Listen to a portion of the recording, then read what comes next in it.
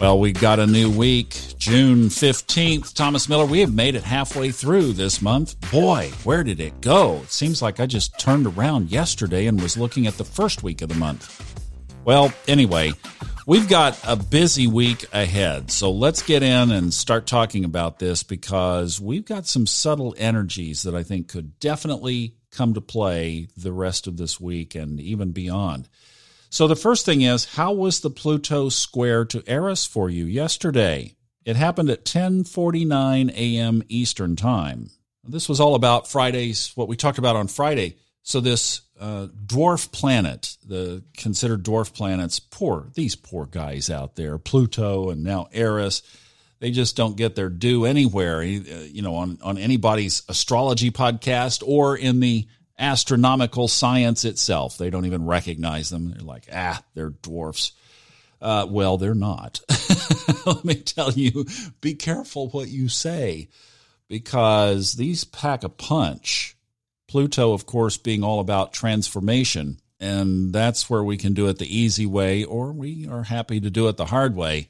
And then as we talked about on Friday, that Eris being Discordia in Roman mythology, and pretty much discord is the key word. So that was square to Pluto yesterday. So the two dwarfs are going to let us know how undwarf-like they are. And I think that we'll see more of this. So however yesterday morning was for you is possibly how this will be experienced.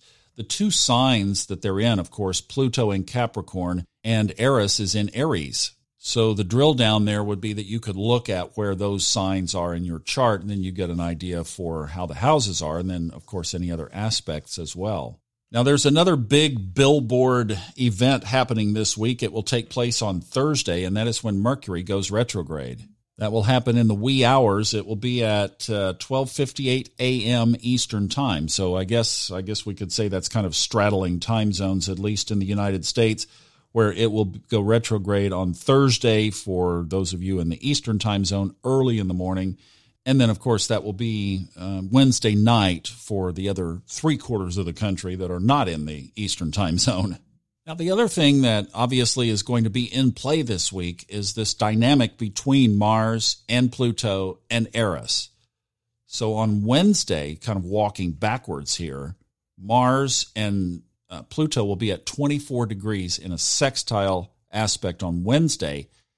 And even though Eris won't hit the exact minute, it is at 24 degrees. So that just brings this late Piscean Mars to the picture of this already Pluto-Eris relationship. And then the other thing also this week is the last week of the waxing period up to the moon wobble peak on Friday. And what that is the moon will be conjunct the north node in Gemini. That's the peak of what we call the moon wobble.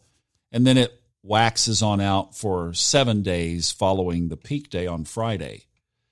So we've had quite a moon wobble, haven't we? I mean, it's like we're all aware of the headlines. The very first day of riots was the very first day of the moon wobble. So we'll just see. This is week number 3 of that waxing period, and we'll see what this week holds because there are these other subtle energies at play. At least I say subtle from the standpoint of, I don't know, they might not be that subtle. I guess one of the things that we'll see is now that we've got our conscious attention on it is what Eris brings to the table in all of this conversation.